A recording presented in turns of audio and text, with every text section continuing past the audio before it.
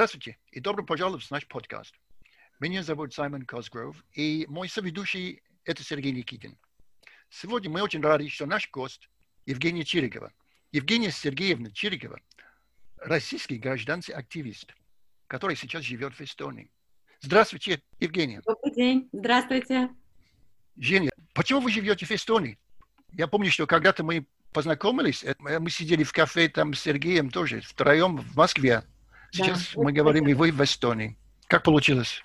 Вы знаете, дело в том, что в связи с тем, что в России стало просто невозможно работать, после принятия закона об иностранных агентах нашу организацию признали иностранным агентом, и мы вынуждены были остановить свою такую активность в России для того, чтобы стать более гибкими и продолжать приносить пользу гражданскому обществу России уже с более, так сказать, безопасного расстояния, более эффективно. Дело в том, что мы, как гражданские активисты, защитники Химкинского леса, мы захотели организовать НКО свое и помогать активистам и юридически, и прежде всего организовывать им медиаподдержку, потому что мы считаем, что это самое главное, чтобы у активистов был голос.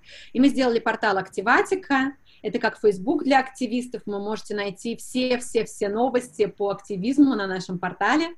Пока вы были еще в России, да? Да, но нам не дали просто нормально работать в России из вот этого дурацкого закона, с одной стороны. С другой стороны, Крым очень негативно повлиял на нас, и мы очень не хотели с мужем платить налоги в России, потому что мы понимали, что эти деньги пойдут на террористические цели, и они пойдут тем людям, которые будут убивать и оппозиционеров внутри страны, и наших соседей. Поэтому это была такая вторая причина. Ну и, честно говоря, мне очень хотелось каким-то образом организовать нормальное будущее для своих детей, потому что та пропаганда, тот уровень пропаганды, который был в России на тот момент, когда мы уезжали в 2015 году, вот он был просто зашкаливающий. То есть мои дети, например, они выходили из дома, и они могли найти рядом с метро, со станции метро Войковская, огромный пикет, где было написано: «Хочешь, чтобы Россия стала еще больше? От тебя зависит насколько». И там собирали деньги на войну. И мне не хотелось, чтобы это видели мои дети, мне не хотелось, чтобы они вот эта вся грязь, чтобы была в их жизни. Мне хотелось, чтобы они росли в нормальных условиях, в европейской стране. И это тоже было важно. Ну и потом, вы, наверное, помните, у меня пытались детей отнять. И у меня была такая фобия, очень боялась, что за мной придут и детей отправят в детский дом. И поэтому вот тоже, это было тоже немаловажно. Но прежде всего, конечно, нам хотелось самореализации и организации своего НКО для того, чтобы организовывать помощь вот таким же гражданским-активистам, таким же гражданским активистам, как мы. Женя, вы искали убежище в Эстонии или на каком основании? Вы просто... Мы поехали как экспаты. То есть у нас был готовый проект, у нас были идеи по поводу его финансирования, мы нашли очень хороших партнеров в Эстонии и очень достойное НКО, с которым мы сейчас сотрудничаем. Вот «Открытая Эстония» — это НКО, которое, собственно говоря, занималось демократизацией Эстонии, НКО номер 1.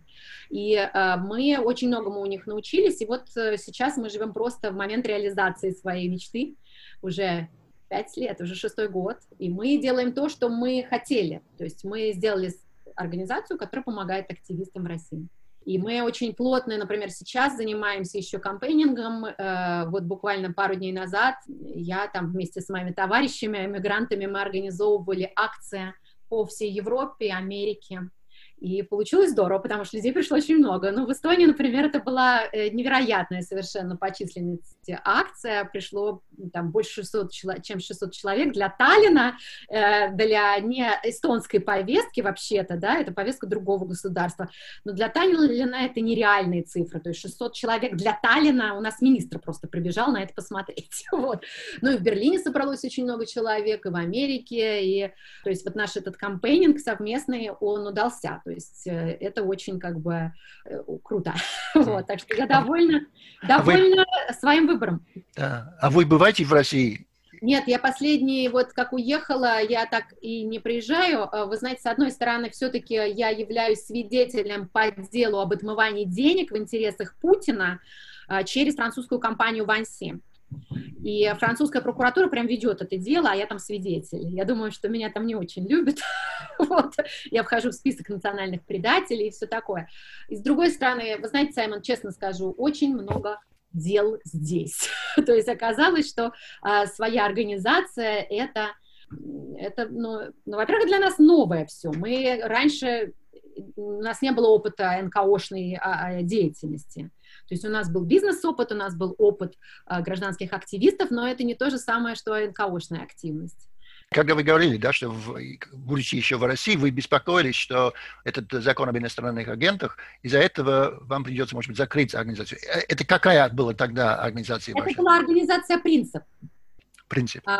Очень эффективная организация, и мы работали совместно с прекрасным совершенно адвокатом Дмитрием Труниным, который в свое время нас просто спас, потому что он остановил дело против меня и Аллы Чернышовой, нашей активистки, по покушению на терроризм. Мы делали экологическую акцию, и у нас якобы нашли муляж взрывного устройства, но нам, естественно, подложили силовики, и вот Дмитрий Трунин сумел доказать, что это сделали силовики. Он нашел доказательства, фотографии, выложили их. И вот этот прекрасный совершенно адвокат, он, собственно говоря, и был с нами вот в этой организации «Принцип», и за нами пришла прокуратура в какой-то момент, закрыла нашу нормальную деятельность. Мы поняли, нам не дадут работать просто. Ну, то есть это невозможно работать, когда у тебя кто-то сидит, там в твоих документах роется, твои компьютеры проверяют, это все накладывает на тебя огромные штрафы.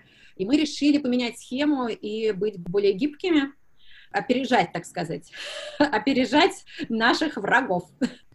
Сейчас, когда вы в Эстонии, на каком языке говорите? И там есть какие-то сложности или надо выучить эстонский язык? Ой, ну что вы, в Эстонии я говорю очень много на русском. Здесь вообще 30% населения — это русские. Ну, Таллин — это наполовину русский город. Здесь никаких проблем с использованием русского языка нет. Естественно, я выучила эстонский на таком кухонном бытовом уровне. Я сдала экзамен B1 для того, чтобы просто хорошо себя здесь чувствовать. И я пою в эстонском хоре, в церковном, в лютеранском. Ну, я общаюсь, естественно. Я живу сейчас вообще на Талу, то есть это хутор. Ну, как деревня, да? Вот. То есть это кусок земли, я соседей не вижу, они далеко. Здесь реализовала еще одну свою мечту, мне всегда хотелось жить на природе, сейчас я вот это и делаю, вот и восстанавливаю старый-старый дом. И, собственно говоря, здесь с соседями, они не знают русский, часть соседей, и я говорю по-эстонски. Ну и, конечно, я активно использую английский язык, потому что веду кампанию, например, против Nord Stream 2. Это проект газовая труба из России в Германию, поставка газа через кургальский заказник, нарушает российское законодательство природоохранное, совершенно чудовищно влияет на права человека. И до пандемии у меня было много очень конференций. Я, естественно, говорила на английском. Так что 3 языка, но в основном русский. Я очень завидую Жене, потому что много лет назад я хотел сам переехать в Эстонию и даже купил учебник эстонского языка, но ужаснулся там 13 падежам, и потом идея переезда тоже отошла. Но мне очень нравится Эстония как страна высокой культуры, там я могу часами рассказывать о ее литературе, потому что много чего знаю. И я читал... Да. И я читал, Жень, твои рассказы о том, как ты изучаешь эстонский язык, как ты говоришь с людьми, это просто замечательно. Это очень, очень хорошо и очень правильно, на мой взгляд. Но вот если отмотать назад немножко, все тебя знают и помнят, как вот первый раз, наверное, когда ты стала такой звездой правозащитного движения, это когда была защита Химкинского леса, мы помним эту историю. Но вот я, честно говоря, не знал, что ты входила в оргкомитет «Стратегия 31», да, и мы помним, что эти 31 это были сборы каждого 31 числа каждого месяца с требованием соблюдения, значит, с Конституцией статьи 31. И вчера мы все были свидетелями того, что происходило в России, как эта статья 31 из Конституции Российской Федерации нарушалась самым жестким, жестоким образом. Вот немножко скажи о своей работе, как вот эта стратегия 31. Меня как-то она ассоциировала всегда с Лимоновым. Поправь меня. Да, на самом деле эта стратегия 31, она стала уже больше, чем только вот движение нацболов, они были лидерами этого движения, но дальше, что называется, идея пошла в массы, и я подключилась на стадии, когда Людмила Михайловна Алексеева, так сказать, вышла, помните, она просто показала нам пример, она вышла в костюме Снегурочки, ее задержали прямо на Новый год. И это было очень сильно, то есть если до этого я как-то присматривалась и думала, ну стоит мне не стоит, все-таки я эколог, а тут политика, ну вот эти все наивные рассуждения человека, который на самом деле только начинает свою гражданскую борьбу за свои права, еще не очень понимает, что политикой уже занялся по уши в этой политике. И меня пригласили на какие-то дружеские такие посиделки, где была Людмила Михайловна, впервые увидела, и она мне лично вручила значок «Стратегия 31», и с тех пор, ну, я не могла после такого не принять в этом участие. Я стала активно посещать эти мероприятия. Еще почему? У меня был корыстный интерес. Я туда приходила вербовать сторонников Химкинский лес, потому что у нас на тот момент была такая очень активная горячая кампания, у нас был лагерь там, и я искала активных людей для того, чтобы они нас поддержали, и приглашала их. И у нас получались там такие творческие дискуссии, все-таки время было более вегетарианское, нас не сразу, во-первых, нас так не били, как вот это вчера было. Да, задерживали, да, это было жестко, но вот такого, чтобы прямо били дубинами, такого не было. Ну и мы тоже вели себя намного, конечно, тише, чем вот вчерашние демонстранты, они меня просто восхищают, потому что у них появилась вот такая, как бы, ну, здоровая злость.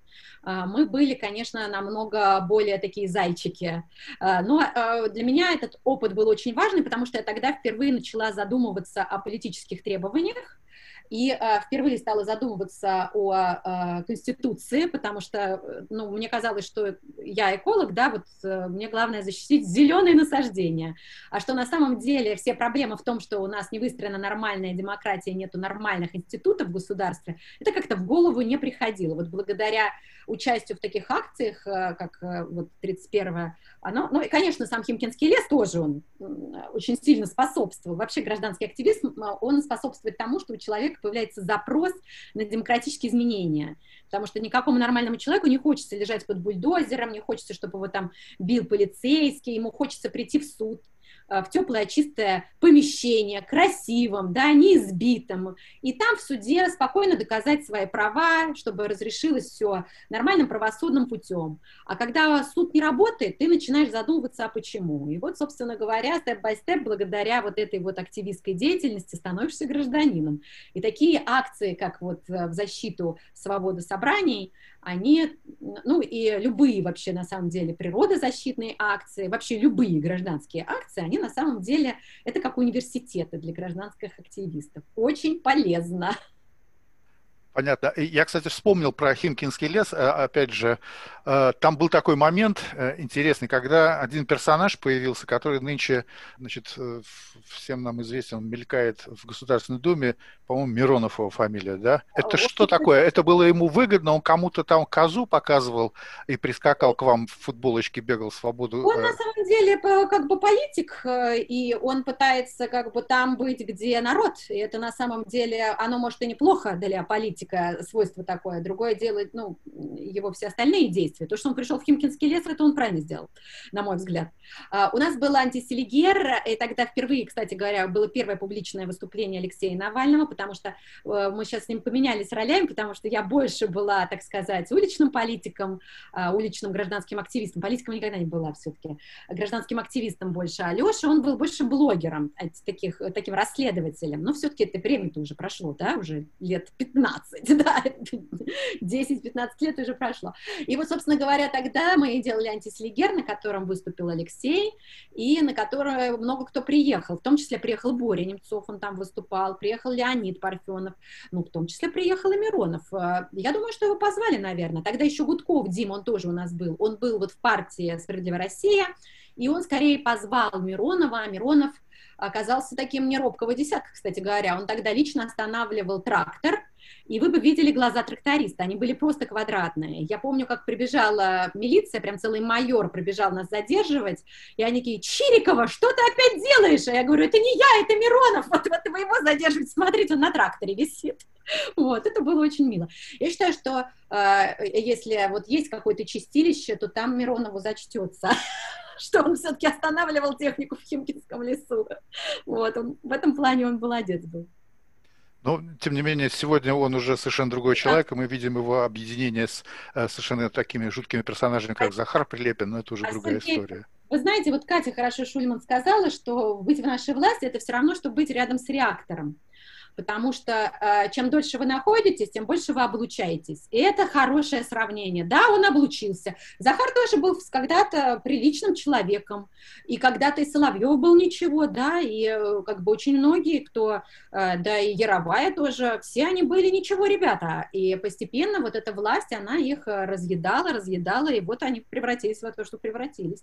Глядя на то, что было вчера, и то, что было в Белоруссии, у меня ощущение, что четко совершенно направление видно, куда движется власть, а именно это абсолютно бескомпромиссная жестокость, избиение, кровища, и дальше вот это замечательное законодательство, которое позволяет властям людей, значит, тебя сегодня бьют палками, а завтра тебя бьют уже рублем. Вот вам как кажется, это так и будет продолжаться, или где-то какой-то стоп будет? Как вообще будут развиваться события здесь? На мой взгляд, похоже на реакцию белорусских сумасшедших властей. Вчера то, что я видела по видео, которое приходит из России, потому что, ну, я-то вижу, конечно, и большую разницу с Эстонией, потому что Эстония-то это прямо место благословенное, тут как бы полиция ведет себя сверхкорректно, ходит еще и масочки раздает, понимаете, да, и охраняет нас. Конечно, разница огромная с Россией, но вот если сравнивать российский сценарий и белорусский, да, похоже. Пожалуй, еще не так, конечно, жестоко, как в Беларуси, потому что в Беларуси сейчас, по-моему, просто гуманитарная катастрофа, и об этом просто кричать на весь мир надо. То есть там прямо совсем кошмар и ужас, там, конечно, сейчас, ну, тяжелее, но там и ставки выше, потому что все-таки там диктатор теряет власть. У нас пока что просто идет борьба за Алексея Навального, за лидера протеста, за лидера оппозиции, и пока что Путин власть не теряет. Вот когда он ее будет терять, я думаю, что будет жестче, чем в Беларуси, я думаю, он будет стрелять. Все-таки эти люди мы видели, да, всем прекрасные фильмы Алексея Навального. Кстати говоря, фильм совершенно гениальный, потому что у меня там, ну, часть моей молодежи, да, семейные, это уже такие эстонские, так скажем, дети, не мои родные, ну, так скажем, это друзья моих детей, и они довольно аполитичные, и они вообще, ну, для них как бы события в России, это вот как, ну, для меня, наверное, события где-нибудь там в Гонолулу, да, то есть это все очень далеко, но благодаря вот этому фильму Алексея Навального они его посмотрели, и вчера они со мной на акции были, мои все эстонские вот эти вот друзья моих детей, я еще друзей своих привели, так что фильм совершенно гениальный, и вот в этом фильме мы видим, ну, уровень наших властей, вот уровень их вкуса, уровень культурный, уровень личности. Понятно, что у человека, у которого такие варварские вкусы, у него рука не дрогнет, и нигде у него ничего, никакой совести у него не будет потревожено отдать приказ. Мне это совершенно понятно после вот этих дворцов. Ну, то есть, насколько безнравственно у нас, извините, во время пандемии людей госпитализируют на стулья, потому что нету кроватей, потому что чудовищная ситуация с медициной, и в это же самое время вот так хапать. И я была, кстати, на этом месте, вот где дворец Путина, несколько лет назад мы с экологами из ЭКВАХТа делали там акцию. То есть мы пытались привлечь внимание к этому дворцу, то есть, ну, это давно всем известно, на самом деле, активным, да, активным борцам за справедливость, это все давно известно. Мы туда просто десантировались практически по отвесной горе, и меня, знаете, что поразило? Меня поразило, что самые хорошие куски природной территории были отданы под пляж и под этот дворец. А для людей оставили крошечный просто кусочек забетонированного пляжа, который даже не пляж, а какой-то вот крошечный кусок, и там люди как сельди в бочках. И вот, ну, какая должна быть вообще хамская натура, чтобы пользоваться вот этими километрами пляжа, да, и смотреть, как люди там рядом просто ютятся на вот этом вот бетонном островке. И видеть вот эту всю роскошь вокруг себя, и видеть в то же время вот эти бедные дома рядом. То есть этот человек отдаст любые приказы, мне это совершенно очевидно. Мне кажется, что в каком-то смысле мы вернулись к 2012 году, когда были протесты, и тогда уже шли разговоры по поводу, будет ли стрельба на улице. И кажется, ну, это может быть просто моя фантазия, я не знаю, но кажется, что власть нашла другую дорогу, выход из этого, и этот выход был Крым. Сейчас такого выхода, конечно, нет для властей, чтобы влиять на общественное мнение. Так что, может быть, это более реально такая конфронтация. Как вы считаете, как власти будут реагировать? Вы знаете, вот, Саймон, спасибо большое, что про Крым напомнили, потому что, да, действительно, повестка российской оппозиции на честные выборы, она была перебита этим Крымом, этой войной. Если честно, я была просто ошарашена. Мы тогда даже с мужем чуть не развелись, потому что он, когда вот объявили вот эту весь этот ужас, что Крым стал наш, якобы, да, наш, да, их, да, я уже потирала руки и говорила, ну все, сейчас произойдет революция, потому что люди не потерпят... не потерпят такого волюнтаризма, они не потерпят того, что мы отнимаем землю у соседнего государства. И муж меня крутил пальцем в висках, говорил, ты сумасшедшая, сейчас начнется война.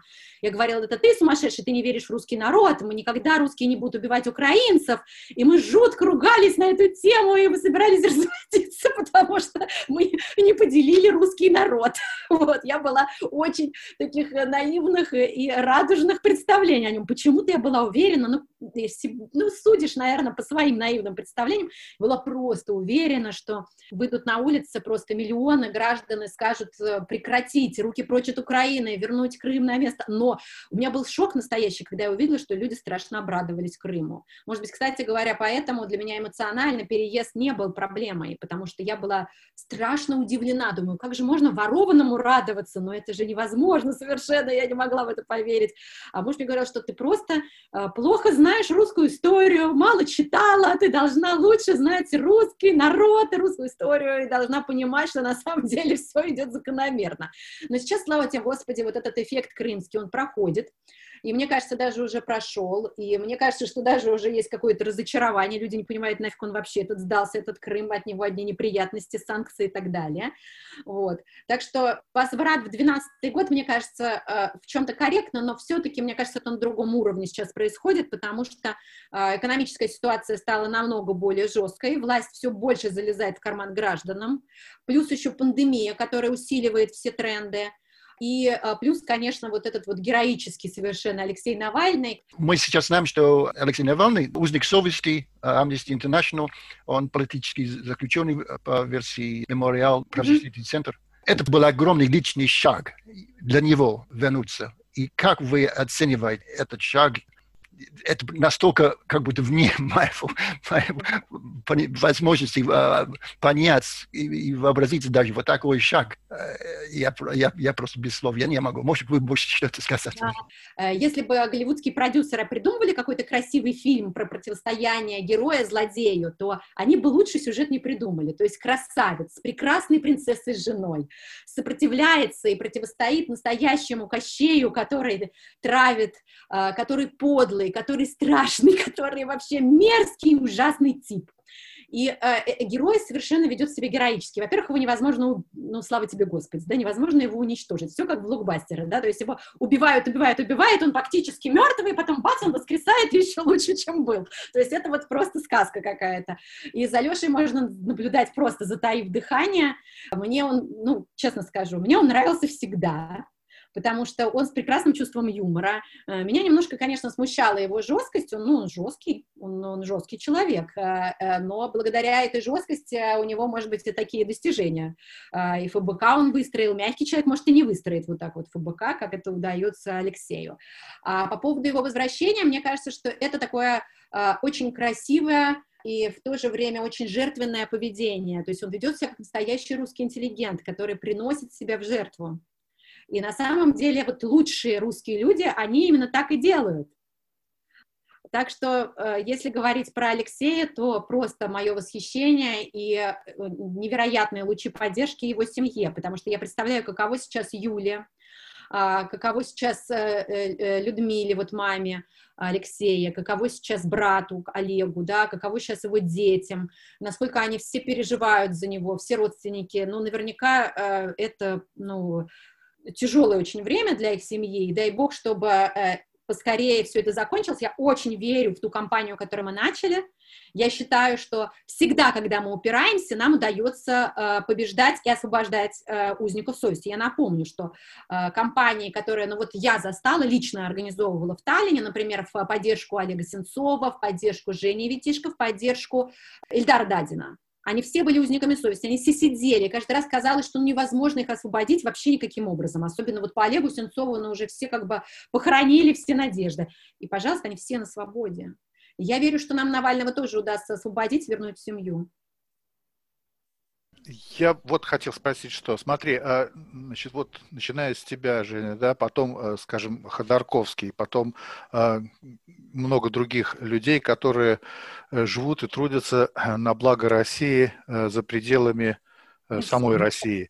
Вот. А теперь мы видим Навальный, и у меня были довольно бурные дискуссии с моими знакомыми и родными по поводу того, люди считали, что ему не нужно было возвращаться. Ну, на мой взгляд, все-таки нужно, наверное, но я, как и ты, абсолютно солидарен с тобой, что это совершенно героический шаг. Вот как тебе кажется, абстрагируясь, значит, от всего, вот действительно, невозможно ли вести работу такую, какую он ведет, находясь в Германии бы, если бы он оставался, или еще где-то? Почему надо было вернуться? Ну, Что это я такое? считаю, что все зависит от типа личности. Я вообще очень сильно поменялась. Когда я уехала в Эстонию, то я перестала быть настолько девочкой-зажигалочкой и таким адреналиновым, так сказать, человеком. То есть и раньше мне было по кайфу все эти акции, мне все это очень нравилось. Теперь у меня немножко поменялся психотип. Вот мои родные, близкие это замечают, я стала другой. А Алексей нет. То есть я стала более НКОшным человеком, то есть мне нравится быть, мне не очень хочется быть впереди на лихом коне, я хочу организовывать структуры, я хочу организовывать, помогать другим людям тихо. Мне не очень хочется даже выступать. Вот вчера на митинге я еду, и я чувствую, что мне не очень хочется выступать на этом митинге. У меня поменялось вот мое внутреннее ощущение, да, себя, этого мира, и психотип поменялся. Ну, насколько это возможно, я не знаю. А у Леши нет, то есть он должен быть лидером, он должен быть впереди, видно, что ему все это по кайфу. И для него вот, я для себя вот сейчас очень, ну, как бы эффективно работаю, и мне так комфортно. Я считаю, что я здесь более эффективна, чем если бы я была в России. А Алексей, наверное, в своем психотипе, он себя ощущает более эффективно в России, потому что он должен быть творцом истории. Он должен вести за собой народные массы, он должен как бы быть вот таким человеком, который творит историю, который формирует инфоповоды, и вот в этом качестве он совершенно прекрасен, он не может по-другому, он просто бы, я не знаю, покрылся плесенью здесь, он не мог бы поменять себя, ну, то есть все очень сильно зависит от человека. И я считаю, что каждый на своем месте, каждый делает ту работу, ну, которая необходима на благо общества. И это не значит, что один хороший, второй плохой. Это только говорит о том, что мы все разные, но мы все работаем на одну цель. Мы все хотим, чтобы Россия стала нормальной и демократической страной. И это здорово, что мы разные. Не могут быть все такие, как Навальный, или все такие, как я. Да? Хорошо, что мы такие разные и в разных местах находимся. На самом деле мы все работаем на одно. И это увеличивает шансы на изменение ситуации, на демократизацию России. И чем у нас будет больше всяких разных, тем эффективнее будет наша работа и наша борьба, и тем быстрее мы добьемся целей. Я когда еще была бизнесменом, я получала MBA, Master of Business Administration, такая деловая степень, и нас учили формировать команды. Так, в общем, у нас первая была рекомендация: берите на работу не похожих на себя.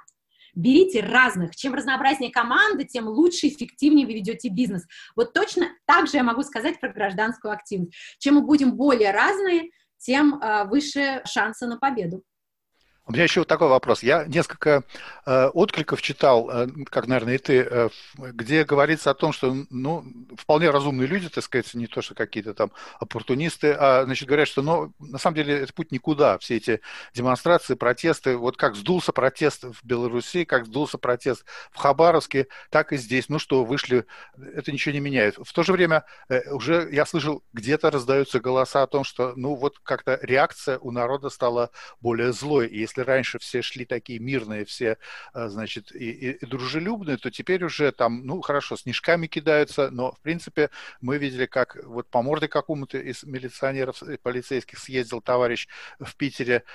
Вот как тебе кажется, вот такие мирные протесты – это дорога в никуда, и есть ли какая-то вероятность того, что эти мирные протесты на каком-то этапе ослабленным народом, более молодой публикой, скажем, будет конвертировано в какие-то насильственные действия со стрельбой и вообще такой поворот, как это было, скажем, 100 лет назад, 150 лет назад, когда эти бомбисты все были? Хороший очень вопрос, потому что на самом деле как бы тут можно диссертацию написать отвечая на него. Но прежде всего по поводу того, что это все бессмысленно, я таких разговоров не люблю, я вообще не люблю, когда кого-то обесценивают. Если люди настолько смелы, что они выходят на несанкционированную акцию, и, Саймон, тут вот возвращаясь к вашему вопросу, по сравнению с 2012 годом очень большая разница. В 2012 году, в 2011 году мы выходили на санкционированные акции, а сейчас, простите, совсем другая цена протеста и совсем другая ситуация, и мы видим, что сейчас это, ну, в разы опаснее, то, что люди в таких количествах выходят, это, конечно, показывает, что наше гражданское общество не спит, простите, да. По поводу эффективности нельзя забывать, что мы имеем дело с системой, которая 100 лет ломает хребты. Системой, построенной террористами, системой, используя террористические методы, системой, которая, ну, просто уничтожала население во время, ну, тоталитарного своего периода советского, и уничтожала население, настоящий геноцид организовали, и поменялся психотип людей. Потому что советские люди они перестали доверять друг другу, они стали бояться не то, что выходить куда-то на улицу, что-то самоорганизовываться и свои права защищать, они говорить об этом боялись. И для нас сейчас, конечно, ситуация такая, что мы это, ну, такое, наверное, первое поколение таких людей-активистов. Я считаю, что вообще такой протест, он начался где-то активно с 2010 года. Потому что после развала Советского Союза, да, были большие демонстрации и все такое, но они не были никак, они были, что называется, захвачены людьми из системы. То есть бенефициарами вот этих вот протестов 90-х стали те самые люди, которые были номенклатурщики, они умели самоорганизовываться, вот те самые КГБшники, почему они власть захватили, они самоорганизовываться умели. Они все в структурах работали, в системах, они смогли вот это все использовать в своих интересах. Если говорить про сейчасшнее время, то, извините, разница большая, потому что, с одной стороны, мы имеем дело с очень мощной и очень жестокой, жесткой, бесчеловечной, террористической, мафиозной системой, выросшей из КГБ, для которой жизнь человека ничего не стоит. С одной стороны, мы только учимся самоорганизации, у нас нет этого опыта, как, например, у активистов из Америки, из Европы, поэтому мы, что называется, первый раз, первый класс, и в то же время мы сопротивляемся государству, которое не государство. Мы сопротивляемся настоящей мафии, с ядерным оружием и с бесконечными ресурсами. И, конечно, нам очень тяжело. И поэтому все методы, которые мы сейчас пробуем, они все хороши. Но протест — это далеко не единственный метод в палитре, так сказать, гражданского активизма. Надо пробовать все. Протест — это страшно здорово, потому что вы пробуете что-то организовать. Вот все попытки самоорганизации, любые, от попытки самоорганизовать петицию на Change.org, и вот эти вот попытки уже выйти физически на улицу, они все страшно ценны, потому что, собственно говоря, это прежде всего меняет сознание человека, который не ждет что-то сверху, да, поменяется, а меняет свою жизнь сам. И это будут те самые люди, которые в случае падения режима будут в состоянии строить демократическое общество, демократические изменения делать. Поэтому любая самоорганизация ценна, ее обесценивать нельзя. И говорить, что это ничего не имеет никакого значения и ни к чему не приводит, крайне недальновидно. В перспективе приводит. Те, кто что-то организуют, куда-то кого-то зовут, распространяют информацию, они это акторы изменений, это те самые люди, которые вот готовые граждане, у которых запрос на демократию, и с них будет начинаться новая демократическая Россия. Так что еще как это важно. Если говорить про насильственный протест, во-первых, он не хорош для всех, прямо скажем. То есть, когда нас обзывают розовыми пони, что мы такие сопливые, слюнявые, ничего не умеем, с шариками ходим. Товарищи, я была в Химкинском лесу, я пробовала организовывать партизанское движение. Я вам могу сказать, что для гражданского человека это невероятно трудно. Да, у нас был какой-то блок в Химкинском лесу людей, с которым я лично, кстати, даже не была, наверное, знакома. Они мне не очень рассказывали про свои действия, которые жгли технику. У нас было сожжено десятки единиц техники, понимаете? Десятки. Я даже не представляла, как они это делают. Я это не умею организовывать. Я просто давала красивые интервью и вставала там со слезами на глазах между любимыми там дубами и людьми с бензопилами. Но я поняла, что какой-то процент нашего, так сказать, ну, наших активистов, да, они готовы идти уже до конца, они готовы к каким-то решительным действиям. Но в процентном соотношении это, наверное, ну, там, 1% от всех нас. Также, я думаю, будет и сейчас. Для кого-то это будет что называется, по силам, по характеру. Ну, а для таких зайчиков, как я не знаю, как бы, ну, может быть, меня можно довести до такого состояния, но я даже не представляю, что должно произойти для этого. Может быть, какая-то личная угроза моим детям, вот только так. Но, в принципе, я не думаю, что у нас будет прямо какая-то там гражданская война, просто очень сильно поменялась ценность человеческой жизни, и мы видим это по Беларуси. Так что, если будет насильственный сценарий, то, я думаю, это будет небольшой процент. А люди будут вот так вот учиться быть гражданами, они будут дальше умнеть, учиться самоорганизовываться, бороться за свои права, потому что власть чем дальше, тем меньше у них будет денег из-за их же собственной тупости, потому что деньги хорошо понимают, где им хорошо, где плохо. Капитал от России уходит. И на самом деле и все меньше народу хочет в Европе с Россией дело иметь. И мы сейчас активно, например, я запустила обращение к господину Борреллу. Это довольно высокий чиновник из Еврокомиссии, госпожа Ляйн, с требованием не встречаться с Путиным, не встречаться с представителями этого режима, не иметь с ним никаких дел. И идея была очень хорошо подхвачена. Сейчас мы оттачиваем формулировки, будем запускать такую большую петицию. Вам обязательно пришлю ссылку для того, чтобы ее поддержали. Я все это делаю для чего? Чтобы приблизить конец путинского режима, потому что чем меньше будет поддержки на Западе, чем меньше будут покупать нефть, газ и прочие наши полезные ископаемые режимы, тем меньше ему будет что кушать, тем быстрее он гафнется и грохнется. Вот так вот.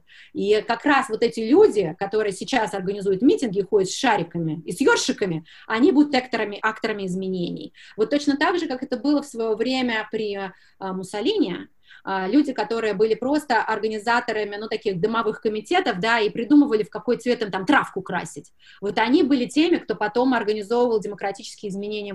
И они были в состоянии, потому что они умели самоорганизоваться для принятия простых вопросов. А у нас вон какие сложные вопросы решаются, как организовать несанкционированный митинг, да, так что и как обезопасить себя, своих друзей, посмотрите, какие прекрасные инструкции рассылались, и это, как распространялась информация здорово, сколько акций параллельно ведется, да, и в интернете, и в реале, и как это все креативно происходит, поэтому я считаю, что все это не напрасно, и это все накачивает мышцы гражданского общества, и чем будет больше таких акций, тем мы будем в лучшей форме к моменту изменений. Конечно, вот основа правозащитной деятельности – это не насильственность. Но это очень интересный вопрос, когда есть митинг, например, и есть произвол со стороны полиции. Конечно, есть, в каком-то смысле, есть тоже право на самооборону. То есть, когда это оправдано, что человек просто себя защищает, если нападает на него. Но, наверное, если ты в какой-то ситуации, ты инстинктивно будешь реагировать. Потом ты думаешь, правильно ли это было сделано или нет. Потом будешь переживать. Вы напоминали Бориса Немцова. И, конечно, нельзя о нем не думать и не вспоминать, когда мы говорим о Навальном, потому что, в принципе, я думаю, что было время, когда, наверное, можно сказать, власти считали, что убили Навального, считали, что уже все. А каким-то чудом тогда спасли его, увезли в Германию. Но это был подобный, наверное, шок, как был шок, когда Немцов, мы все помним, наверное, где мы были, когда мы слышали, что Бориса Ефимовича убили. И то, что было тогда с Навальным, это очень много изменилось. Да? То есть то, что мы говорили о том, что да, политическая какая-то кампания, где его лучше вести и так далее, и так далее. Но вот это решение властей убрать, и, наверное, мы можем об этом говорить, да, Навального, это все поменяло. И я думаю, что в умах многих людей это совсем поменяло, как они думают о Навальном. Я согласна, потому что, убив Немцова, власти его героизировали.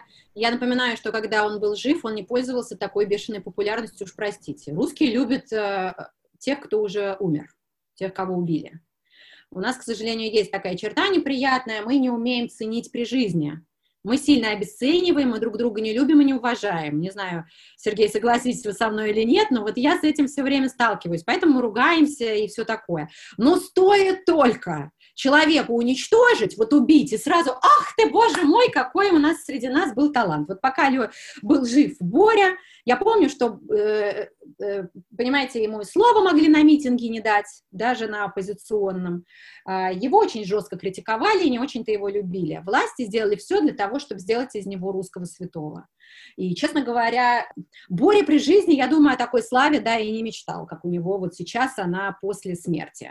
Так что власти сделали себе же хуже. Убив Немцова, они только снабдили оппозицию новым святым. Вот почему уже таких, я думаю, больше таких вот прямых убийств, я думаю, они не допускали, но уже сколько лет прошло, да, со смерти Бори Немцова, и с тех пор они больше так с оппозицией не расправлялись, потому что поняли, что делают себе же хуже. В случае с Навальным опять, как в сказке, получилось себе же хуже сделали, но вот что я хочу сказать, Саймон, даже если бы, да, вот произошло бы страшное, да, Алексей бы погиб от этого отравления, это бы ничего не поменяло. Дело в том, что запущено уже, вы знаете, как у меня сегодня что-то много про радиацию, да, вот запущено, знаете, то, что называется ядерная реакция. И пошла набираться критическая масса. Вот это такой момент, когда у вас набирается критическая масса, и в какой-то момент она рванет. Вот так же и гражданское общество, оно пошло расти. Вот будет лидер, вот такой, как Навальный, не будет. От этого ничего не изменится. Будут все равно такие протесты, как мы это наблюдаем на Дальнем Востоке в поддержку Фургала, и уже не только в поддержку него, а в поддержку Дальневосточной Республики и своих прав. Будут такие же события, как вокруг горы Куштау, потому что, невзирая на пандемию, удалось защитить гору Куштау, и началось довольно бурное такое обсуждение прав народа в Башкортостане. Вот эта вот экологическая тематика с защитой горы Куштау, она явилась просто хорошим таким поводом для этой дискуссии. Будут такие же протесты, как это происходит в Татарстане. Я напоминаю, в защиту Волги протест, и протесты, которые происходят сейчас, мы их видим, ну, по, так сказать, национальному самосознанию. Народ понимает, что они их землю колонизировали просто. И все больше и больше народу это понимает в регионах, и им все равно, есть Навальный или нет. Они уже сами это понимают и сами выходят. Сейчас все большее значение приобретают регионы, и обратите внимание, что вот этот протест даже по поводу Навального, в регионах очень яркие картинки. Простите, даже Якутия, где минус 52 градуса, они выходят. А это все почему? Потому что пошли вот эти вот уже необратимые изменения, пошел рост гражданского активизма по всей стране. То, что удалось задавить во время тоталитаризма, то, что можно задавить только благодаря серьезнейшим репрессиям, когда вы каждого убиваете. Вот сейчас эта реакция пошла.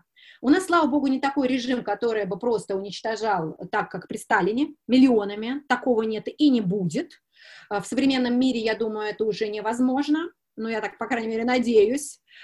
И, собственно говоря, поэтому реакция будет неостановима, потому что вообще для человека, естественно, бороться за свои права и делать свою жизнь лучше. Это естественная реакция, то есть оставьте человека в покое, он через некоторое время будет улучшать свою жизнь, но если он психически здоров, он не будет там лежать бездельничать на диване, он не будет делать себе хуже и там все вокруг уничтожать, он будет думать, как ему вот его эту малую родину, пространство вокруг себя сделать лучше, то есть активизм, он у нас в крови на самом деле, то есть мы-то хотим, мы преобразователи по своей природе, человек по своей природе, он конструктивен. Ну, психически здоровы, естественно. Я не говорю про случаи, как бы у людей, у которых посттравма, которые пьют запоем и кидают банку пива, где им вздумается. Это не очень здоровые люди, на самом деле. У нас, к сожалению, много, мы думаем, это норма. Это не норма.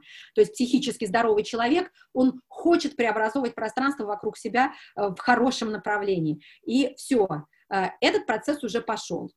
То есть сейчас, невзирая на то, какой там лидер где будет, этот процесс неостановим. И он обязательно будет идти дальше.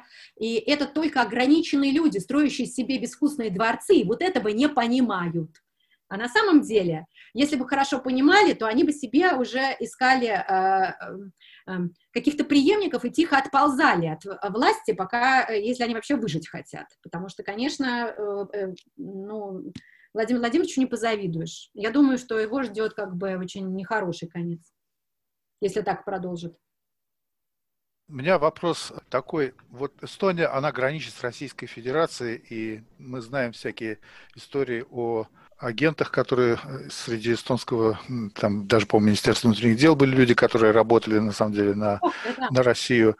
Вот, насколько ты себя ощущаешь в безопасности в Эстонии? То есть понятно, что там полиция хорошая, вот, но все-таки оглядываешься ли ты, что происходит у тебя за спиной, запираешь ли ты все двери своего хутора на ночь, но я образно выражаюсь, да? Ну, вы знаете, прежде всего я вам покажу свой хутор. Вот я специально подготовилась, вот у меня фотография. Вот я здесь живу, вот, в маленьком эстонском домике. Двери у меня не запираются. Вообще, никогда. Здесь не воруют.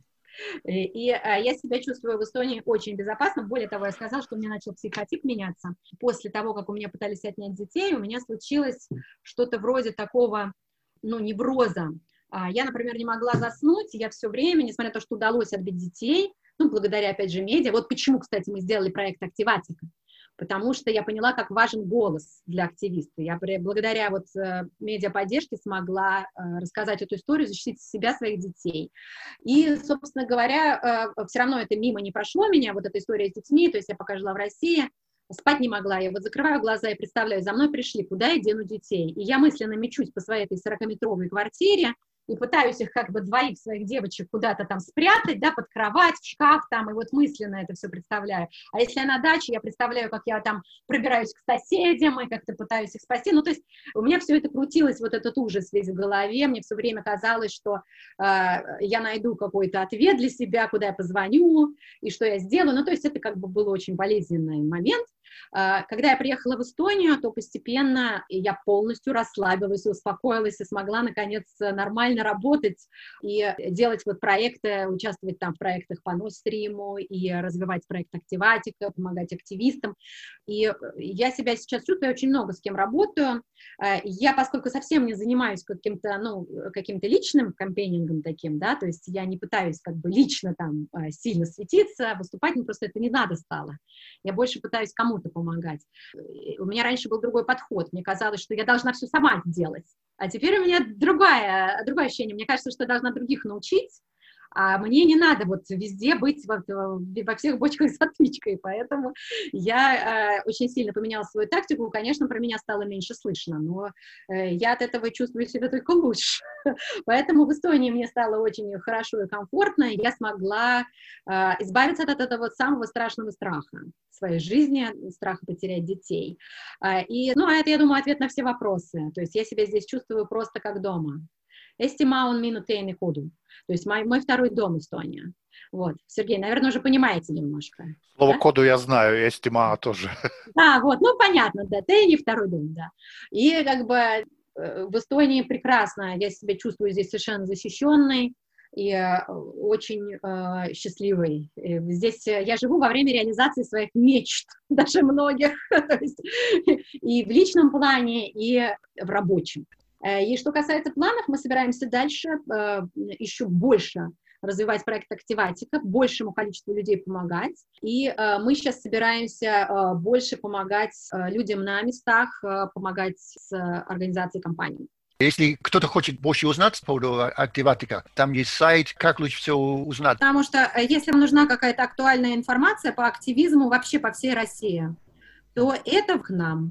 То есть у нас работают корреспонденты, у нас работают волонтеры, и вы можете найти самую свежую актуальную информацию. И самое главное, это можно использовать как базу знаний такую. И я думаю, что мы продолжим дальше и юридическую поддержку и помощь. Так что планы у нас продолжать, но просто в больших масштабах то, что мы уже делали. И я думаю, что это правильно, потому что я получаю кое-какие предложения иногда по бизнесу, у меня бизнес-образование, я была бизнес-вумен, ну, довольно долгое время, у меня успешный опыт в этом плане. Периодически получаю всякие предложения, но мне неинтересно туда уходить.